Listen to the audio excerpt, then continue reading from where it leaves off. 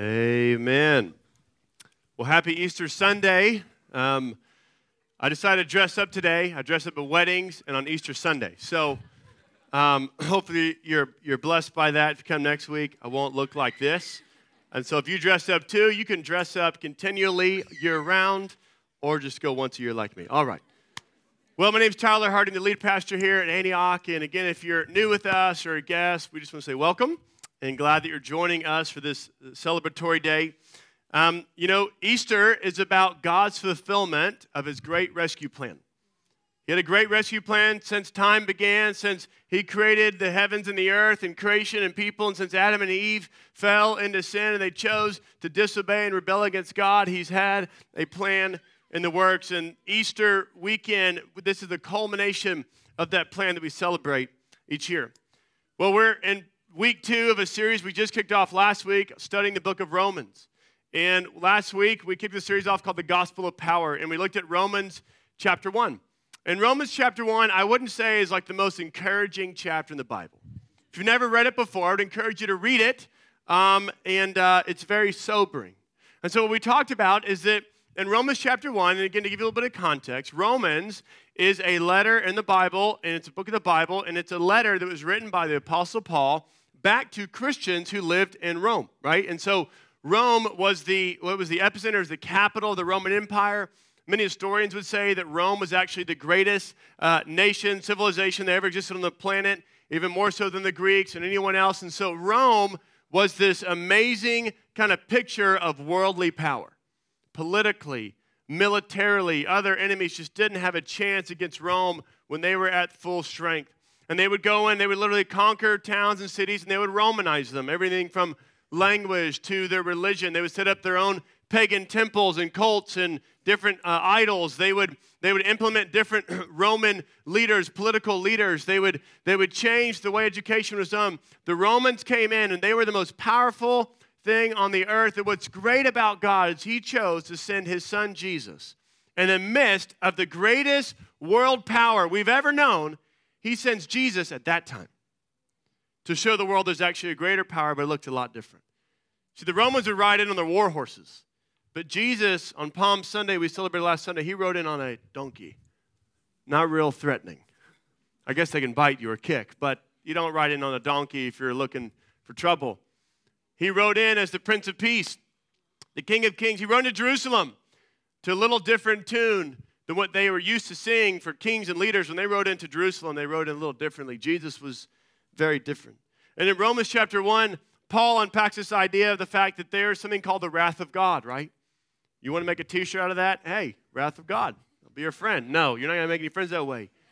The wrath of God is not something that we would like to talk about, but it's real, actually. And Paul goes on to say, he says, look, the wrath of God is coming against our sin. And so if you sin, then guess what? The wrath of God is coming for you. And that really, that there's no way out of it except by doing things his way.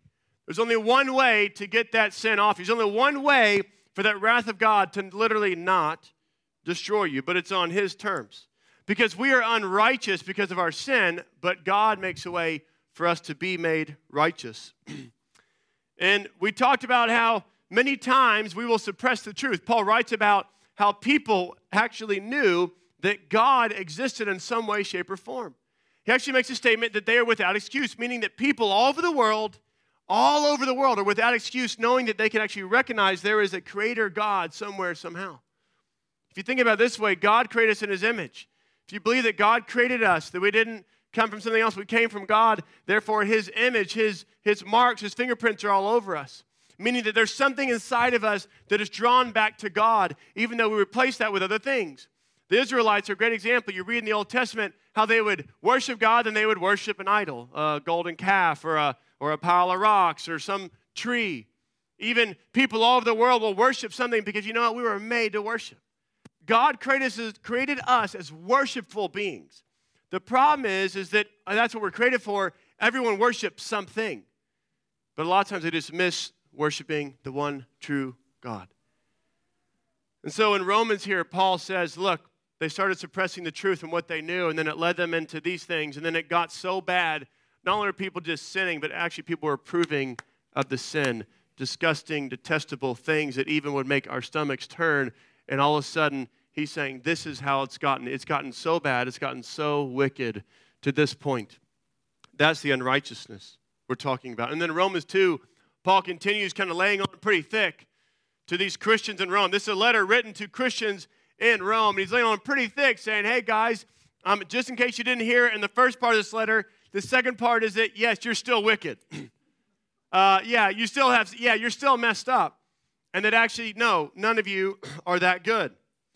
And so Paul shares this, and he makes it clear that we are all dirty. We're all in the same stinky, smelly, wicked ship. And you know what? You smell. Sin smells, And we can try to cover it up. We're good at that.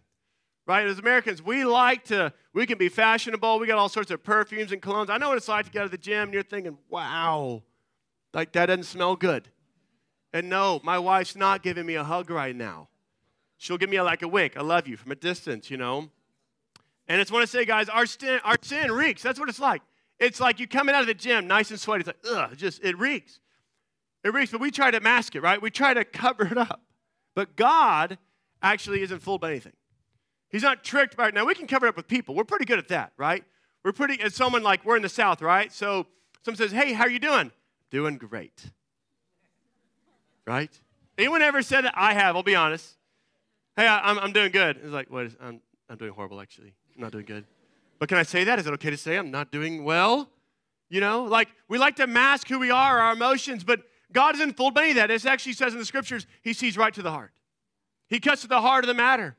So that's why he can say, and Paul's writing this letter again, inspired by God, written by the hands of Paul, and saying, hey, guess what? You guys are all wicked. It doesn't matter how you look. I just want to say, if you came today dressed up, or you came today dressed down, if you've got a nice man scruff or a groomed beard or you're clean shaven, right? If you're addicted to something or if you're experimenting with something, no matter what it is, no matter where you're coming from, no matter what you look like, you're all in the same boat, which is unrighteous, unacceptable, not okay, not right to be in God's presence, apart from Jesus, apart from his rescue plan. So I want us to turn our Bibles to Romans chapter 3. We're going to pick it up in verse 10 through 18. So let me ask the question, what is God to do with our sin? What is God going to do about our unrighteousness? And Paul answers that question here in Romans 3, verse 10. He says, as it is written, none is righteous, no, not one. No one understands, no one seeks for God. All have turned aside. Together they have become worthless. No one does good, not even one. Their throat is an open grave. They use their tongues to deceive. The venom of asp is under their lips. Their mouth is full of curses and bitterness. Their feet are swift to shed blood. In their paths are ruin and misery, and the way of peace they have not known. There is no fear of God before their eyes. Now, in case you're thinking, wow, Paul seems like a little choppy here. Well, he's pulling from about 6 or 7 different passages from the Old Testament and quoting them right here in this passage. Psalm 14, 2 through 3. The Lord looks down from heaven on the children of man to see if there are any who understand, who seek after God. They have all turned aside. Together they've become corrupt. There is none who does good, not even one. Wow. That's an indictment, isn't it? God's looking down from heaven. He's looking, hey, there's 1 billion people down there. Right now there's 7 billion people. All right, there's got to be a nice guy somewhere. And there's got to be a young lady who's just so squeaky clean and perfect and everyone's best friend, has never done anything. Where are they? Nowhere. Don't exist. He goes on in Psalm 36:1. Transgression speaks to the wicked deep in his heart. There is no fear of God before his eyes. There's a theme here, which is humanity needs to understand your works and your efforts will never be good enough. Part of this passage here in verse 13, it says, their throat is an open grave. They use their tongues to deceive. And then verse 14, their mouth is full of curses and bitterness. Personally, that hits me pretty deep. When I was 16 years old, going into my junior year in high school, I was raised in a great family, in a Christian home, and mom and dad are still married, and we were plugged into the church, but I'd grown a little critical, just in nature towards people, and I'd grown a little cynical. And so how it looked was I would oftentimes curse and make fun of people underneath my breath. Now, I wouldn't say this stuff out loud a lot of times because I knew I'd get beat up, And so I would just make fun of people. I'd sit back in class and be like, that girl's an idiot, Or look at that person and be like, man, he looks weird. Yeah, this is me. Do you want me to go on? I can go a little deeper here. So, but I literally would curse and criticize majority of people I encountered. But I actually had a great family. It's not their fault. What happened was that I allowed sin to get into my life. I didn't deal with it. I stuffed it. A few things stung me along the way in school and in life, and someone told somebody that I liked some girl when I did, and then I got all my feelings hurt in 5th grade, and then something happened in 7th grade, and then some coach told me it wasn't good enough, and then something happened, and then whatever, I prayed, and God answered that prayer how I liked it, when I wanted it, and all of a sudden this little bitterness and stuff started festering, building up, and here I'm at 16 years old, and just like a cursing machine. And I came to this place where I felt depressed. I felt lonely. I didn't feel right. I didn't have friends, obviously. Like, you going to be my best friend? Hey, bro, thanks for cursing me. It's great. Let's hang out more. No. Right? Like, hey, dinner for 7. Everyone come and complain and whine and make fun of each other. Let's hang out with that group. No, that's not. But that's who I was, guys. I literally was more or less friendless outside of a few merciful people that actually put up with me. And so there I was. I went to this, I drove my truck at the time, and I drove to this little place that kind of looked over this lake in Austin. And I went there by myself at night, and I was wrestling, guys. I was like, God, I know what's going on. I read your Bible. I know what's going on. I'm obviously not following a lot of it, but I'm here, and I feel terrible. I feel miserable. What am I doing? I don't have any friends. What is going on? And I was at a desperate point. You know what God said to me? This is the first time I could tell you in my life that I really sensed God's voice speaking to me. And I didn't hear him audibly, but I sensed him in my heart. Just like I knew he was saying something to me. And this is what he said. He said, Tyler, if you'll stop blessing people, if you'll stop cursing people and start blessing people, I will bless you. That's it. And I was like, oh, okay. Now, if you know me, it doesn't take a lot to just turn me. When God speaks to me, it's like, okay, we're there. I don't need like a 10-day waiting period to like turn it. We just turned it, okay? And so I realized, oh, wait a second. God loves me, and God loves us. He has amazing plans for us. There's a little catch, which is if you obey me, then you'll get to experience all the amazing stuff I have for you, right? So let me just give you the counseling tip for all of our friends and family. If someone's struggling, just say, hey, are you obeying God today? That's where you start. Not, oh, let me help you. No, are you obeying God? Because if you obeyed God, the Bible's really clear, you actually get blessed. But when you disobey him, when you point the finger at everybody else, complain, you see, at my point in my life, I actually would just point the finger at other people, right? Our country has a difficulty owning responsibility as like individuals. Well, it's not my fault. It's my parents. They got divorced, and so whatever. Or, hey, it's not my fault. This kid wronged me, or this person brought the drugs to me. I didn't want it. Or this deal, or this teacher, or this coach, or you don't understand where I grew up, or what about this? Or what about our president, the past president, the future president? Right? What about it's all their fault, right? It's everybody else's fault. My sin is their fault. Paul's speaking to that so clearly in Romans 1 and 2 and here in 3 of like, it ain't anyone else's fault. It's your fault. It's your sin. God's saying, I peeked down to heaven looking to find someone, and nobody. They're all wicked. They're all messed up. They're all unrighteous, which means it doesn't matter how good any of you think you are, you're actually terrible. Isn't that an encouraging word today? Right? He's trying to make the point that, look, if you think you were like a good person, you're like a good person bank account, I just depleted it. Just now. I just took it all. Took all that money out of there.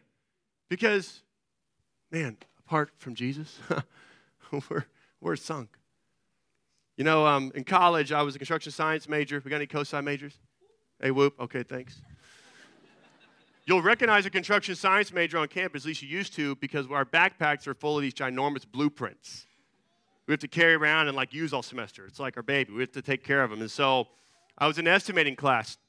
And at the time, we had these spreadsheets, and you had to do a whole takeoff on a set of construction plans and, how much concrete and steel and roofing and materials and labor and all this. You do this huge, it's like this semester-long project, okay?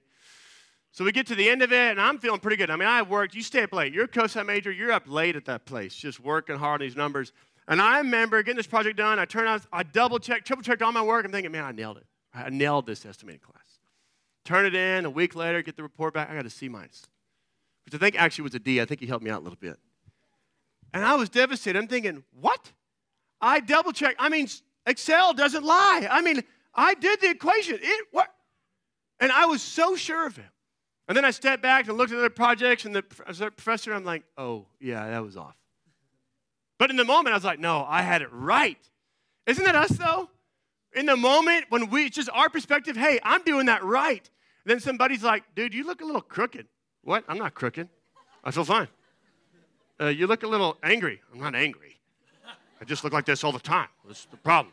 Okay, yeah, you're not angry. You're happy. I mean, But I mean, that's how we are, isn't it? It's like, well, don't you tell me what's wrong with me and what's wrong with you, right? And so that's called pride, which is sin. So therefore, you all just sin, right? If you ever had that thought. It's like, oh, you don't know any better. It's like, actually, listen to people, right? Because they actually see stuff in our lives a little bit. The whole world, what Paul's saying here in verse 10 through 18 is accountable to God. The whole world, every person, every tribe, every tongue, every nation. Now, it's going to get a little better in just a minute, so hang on with me before you exit the pews here, okay? So Romans 3, 19 through 20. Now we know that whatever the law says, it speaks to those who are under the law, so that every mouth may be stopped. Wow. And the whole world may be held accountable to God. For by works of the law, no human being will be justified in his sight, since through the law comes knowledge of sin. Now this is really important, because you have to remember, this is a letter written to the Roman Christians, okay? And the entire letter to this point is focusing in on sin, unrighteousness, our need to be saved. It's a pretty depressing letter at this point, right? And so if you're sitting here and if you were a person receiving this letter 2,000 years ago when Paul wrote it to the Romans, they got delivered, they're sitting in their little small group at their house. Hey, so the Apostle Paul wrote this letter, let's read it. Like, wow, this is horrible. No one's, after the first 5 minutes, everyone's crying. It was like, we're all going to die. The wrath of God is coming. We're wicked. You're wicked. We're all, oh my God, this is horrible. So imagine, this is like a bad letter to start with. But then he's going to turn the corner here in just a moment. Now, I want you to understand what he says here about the law, right? He says, now, we know that whatever the law says, it speaks to those who are under the law, so that every mouth may be stopped, the whole world may be held accountable to God.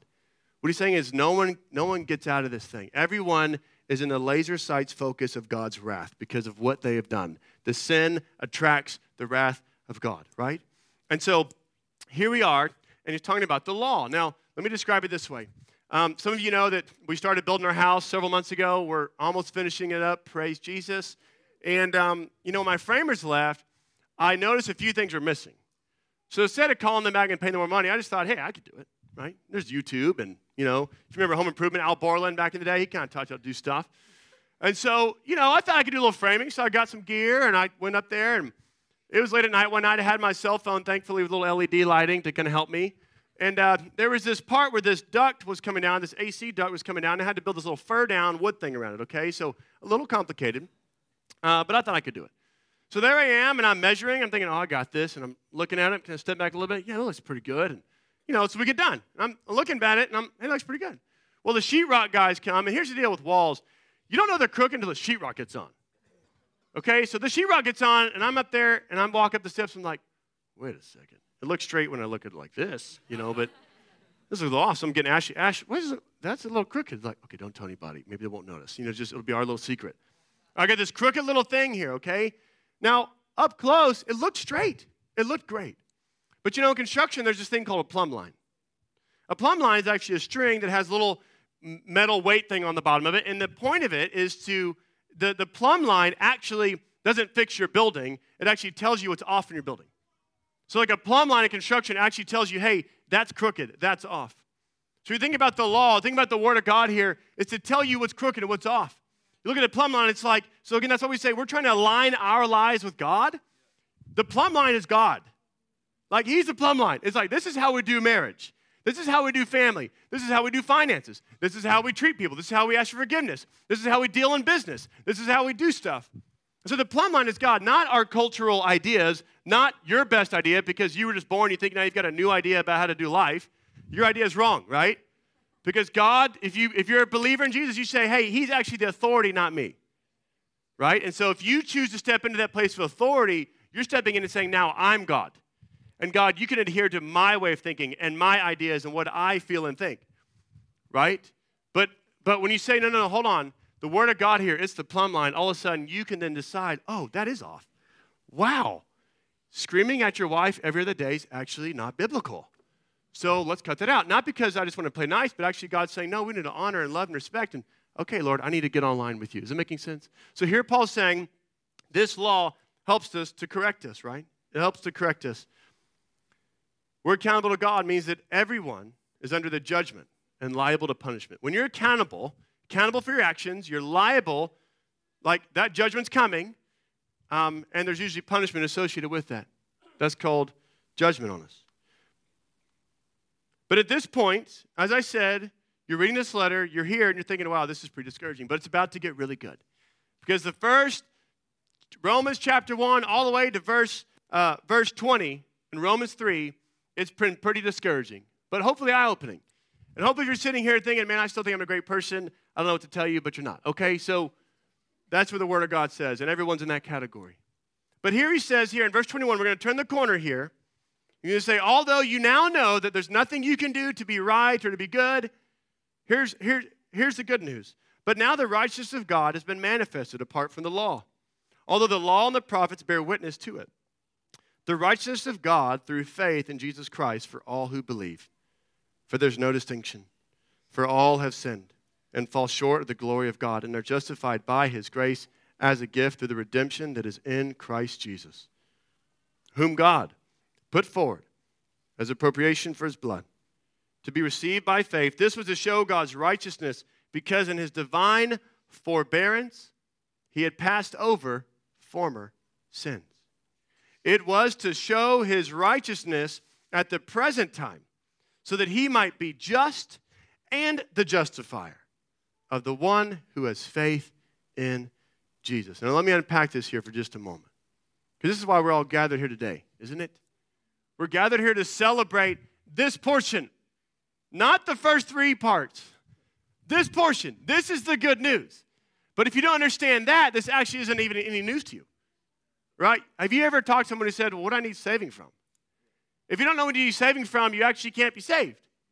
You actually have to know, oh, I actually need help, right? Like Christianity is not self-help. It's Jesus help, right? There's no self-help Christianity, because that means you actually don't know that you need help. And actually thinks, and that mentality means that actually my good can outweigh my bad, and therefore I'll find God in the midst of it somehow, some way. But here Paul makes it clear, God sent his son Jesus, the one to come to save us. So justification, there's a few big words here I want to unpack for just a moment. Justification, right? That's a big word. That means declared not guilty, but righteous by God. When you're justified, you're declared not guilty, right? It'd be like in a court ruling, the prosecution, the defense, not guilty. Not guilty. Those are great words. And made righteous by God. The redemption, this is what Jesus came to redeem us. Now, this is actually pulled from the Old Testament. If you remember the story of the Israelites in captivity, in slavery, underneath Pharaoh in Egypt and their rule, and you know about the 10 plagues, these crazy plagues that happened. Well, plagues 1 through 9 happened, and Pharaoh's still like, I'm not letting your people go.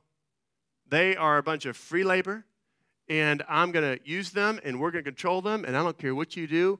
And then the last plague comes, and it's too much for them. And the last plague, more or less, God spoke to Moses and said, hey, I want you to tell your people to do something, because it's about to get real bad around here. And so Moses goes to the people and says, hey, here's what we got to do. Tonight's the night. God's going to set us free. Here's what's going to happen. You guys are going to take a lamb. You're going to take a white as snow, perfect, clean lamb, the best one you got. You're going to take that lamb. You're actually going to kill that lamb in your house. And you're going to take the blood of that lamb. You're actually going to smear it on the doorpost outside of your home. Because later on tonight, the angel of the Lord is going to come and literally kill every firstborn that is in Egypt and murder them tonight as punishment, as a consequence for the sins and the grip of Pharaoh and the Egyptians. And if that blood is not over your door, then the angel of the Lord will not pass over your door and will come for your son also. And so there they were that night, these families, millions of them, killing lambs, spreading the blood in faith that God will protect them and will spare their children. Well, God did. And it was looking forward to see that Jesus one day would become the Passover lamb. That one day at the same time of the year that they celebrate this very event, Jesus would come and would be the final Passover lamb. Because in the Old Testament, they actually had to sacrifice every year. Keep sacrificing. Okay, my sins taken care of for 2017, but now in 2018, let's get ready for that again. But what God said, hey, I'm going to send someone to do it all for the past, present, and future. That's the redemption we're talking about. But the shedding of blood is necessary in order to spare us from the wrath of God. Propitiation, can't even say the word right. God's righteous anger and wrath needed to be satisfied. That's what it is. It needed to be satisfied. It wasn't dismissed, and that's important to understand. Because when Jesus died on the cross, it wasn't that God just said, hey guys, all your sins, no big deal, we're good. Because here's what you understand about the cross. Yes, the Romans were the ones who actually drove nails into his wrists and into his feet and hung him up on the cross in their crucifixion manner the way they did it. Now, I don't know, I obviously wasn't there, but here's what I would argue. I think what was more painful than the actual physical abuse and treatment he received from the crown on his head to the stripes on his back, what was more painful was actually incurring the full wrath of God. What you need to know about Jesus dying on the cross is that he actually took the wrath of God that was intended to you, the wrath that actually is so powerful, it will kill you. It will destroy you. And so God said, I'm going to send my only son to literally take on my complete wrath. Because if Jesus didn't take it, it's coming for us. And anyone who doesn't confess the name of the Lord, anyone doesn't say, you know what, I need Jesus to stand in the gap for me too, that wrath's coming for them. That's why the gospel is really good news. Have you ever wondered that? Why do they call it good news? It's because the wrath of God is coming to destroy you, to destroy your family. The sin, it attracts the wrath of God. But when Jesus stands in the gap and says, no, I will take it for them, then that wrath goes to Jesus. And then guess what? God looks over Jesus' shoulder, says, oh, you're righteous now. You're clean. You got out of the wicked boat because my son's blood is all over you. And he cleansed you, and I demanded a sacrifice. I demand, because I'm a holy, just, perfect, righteous God, someone has to pay the price. I'm not dismissing that. You have to pay the price. And Jesus, you know that song we sing? Jesus paid it all. Why do we sing that? Because he paid for all of it. He paid for all of it. He didn't pay for some of it. He didn't just pay for like the nice Americans, but the really bad ones, he didn't pay for them. Or the people out of prison can come to Jesus. The ones in prison, sorry, bud, you missed your chance. That's why prison ministry is so great. Because people are locked up for the rest of their lives, and they know there's no escape in this life, and they can say, you know what, though? If I repent and come to Jesus, I can be free. I'm not free right now on this earth. I'm behind bars, but I can be free for eternity. There are hundreds and thousands of men and women coming to Jesus in prisons because they know what it's like to be enslaved behind bars because of their life, and yet God is setting them free. And when those guys come out and they preach, oh, get out of the way. Because they know what it's like to be enslaved to sin. Jesus came to set us free. But this is the heart of the Christian message, isn't it? On the cross, this is where it gets really good. You ready? On the cross, this is where God's justice and God's love meet. On the cross. God's justice and God's love meet here. So I want us to stand because we know the story doesn't end just with Jesus dying on the cross. As we read earlier, it continues with Jesus being resurrected from the dead. And today's Easter Sunday, and we titled this series Gospel of Power because we want you to know that it's actually really powerful. This good news I'm about to read is going forth all over the world. In Matthew 28, this is the morning, Sunday morning.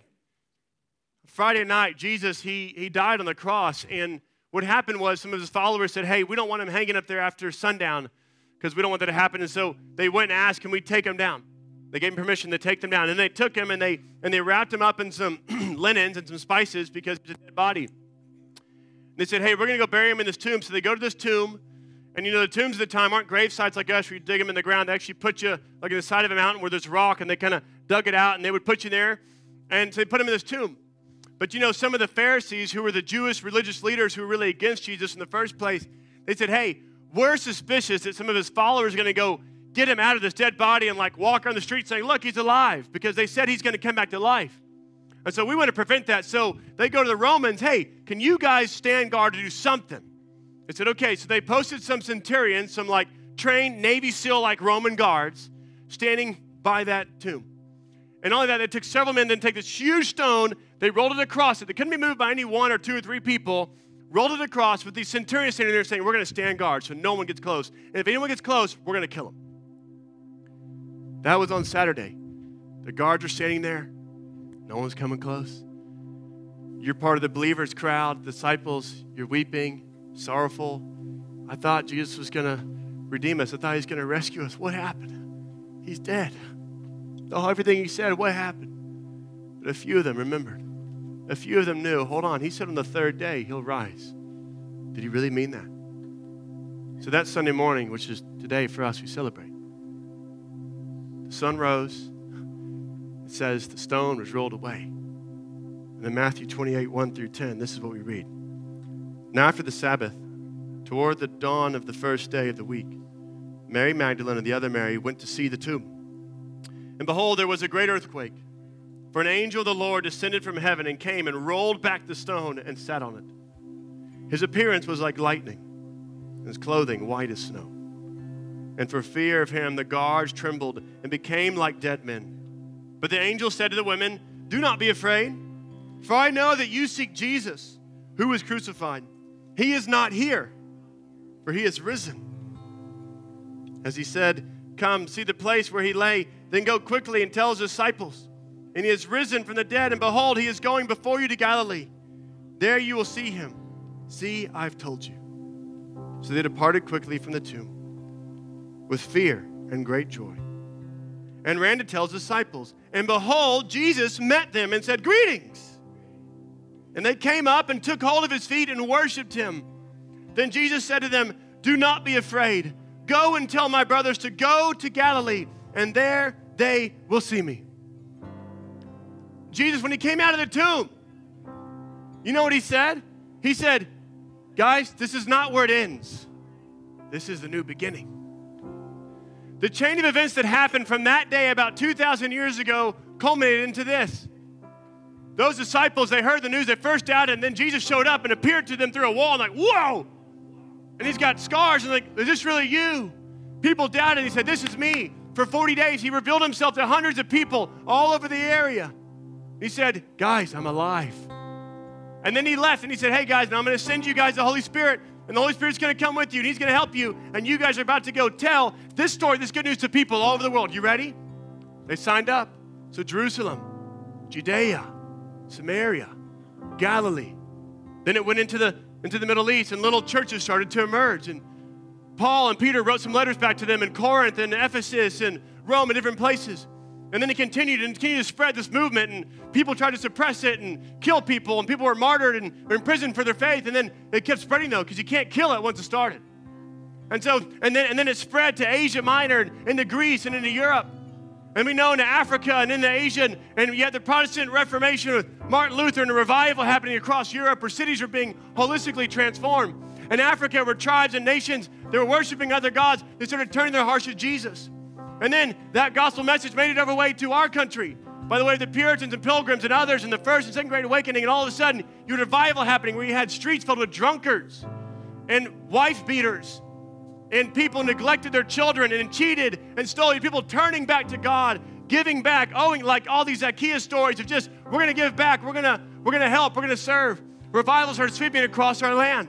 Churches started being established in different towns and cities. They became the center focus of the town. The town said, look, we're not even a town without a church. Then the message came to South America. People started turning their hearts to Jesus. If you go to Brazil right now, it is wild and wacky. These people are on fire for God. Crazy stuff has happened, and he is on the move. And then it made its way over to China, and the communist regime tried to suppress it. They tried to kill and kick out every missionary in the 50s. I mean, God was like, you can do whatever you want, but I'm still going to win. And so now there's hundreds of millions, we don't even know how many, that are in China. I mean, it's crazy. There's probably more Christians in China than are in America. But you wouldn't know, but they're following Jesus, and they're hardcore, and they're obedient, and they're going for it. And now they're spreading into Mongolia and in the Middle East, and you think, oh, the Middle East, oh, it's dangerous, right? There's people, no one knows God there. That's wrong. There are movements of Christians happening in some of the most hardest countries that you could list out, that God is on the move. There are people being baptized at the heart of Islam. In India, a country ruled by Hinduism, there are people coming to faith in Jesus because they've seen there is a real God that loves us, that forgives us, that came down to earth. Not these gods that are distant, that just judge us, but they actually want relationship with us.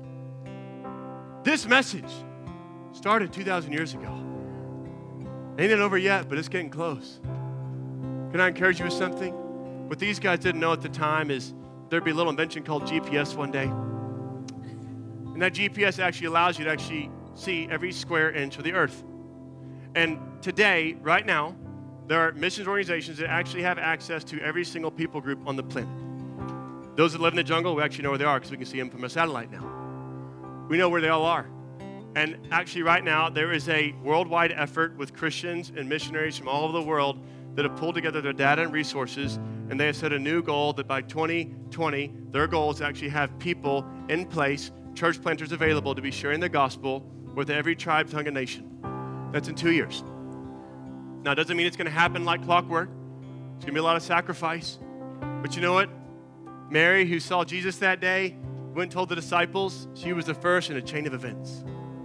It's now culminated to you being here. And if you don't know Jesus, you just came today, you can join that group, join that family. But that's what God's doing. That's what we're here celebrating on Easter. It's not because we just want to have fun or just get together. It's because there is a Jesus that was dead, came back to life, who took on the wrath for me, you, and your friends, and your future children, your existing children, if they would yet just put their faith in him. That's what he says. That's what we're celebrating. That's good news. And Jesus said right here, do not be afraid. So church, don't be afraid. I don't care what political power, what military thing, what culture says, what TV says. Do not be afraid. Go, tell my brothers. And there they will see me. You know what Jesus promises, guys?